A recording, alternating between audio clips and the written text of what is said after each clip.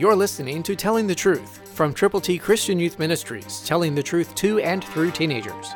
Here is Triple T founder George Dooms. Believe on the Lord Jesus Christ. Paul is writing to the church in Corinth.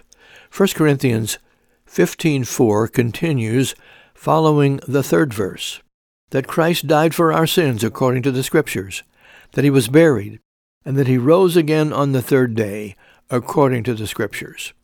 That's God's glorious gospel. We put together for you God's ABCs. Admit you've sinned, believe on Christ, confess him publicly. They're all Scripture, and they're all available to you. To get yours to present to people who need to know how to get to heaven, call now.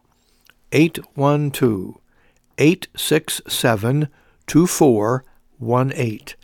And when you call, let us know how we can pray with you, and for the people for whom you are most concerned.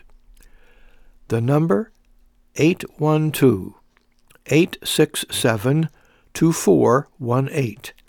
Tell us how many copies of God's ABCs you want to give to people, letting them know that Christ died for our sins, that he was buried, that he rose again on the third day according to the Scriptures.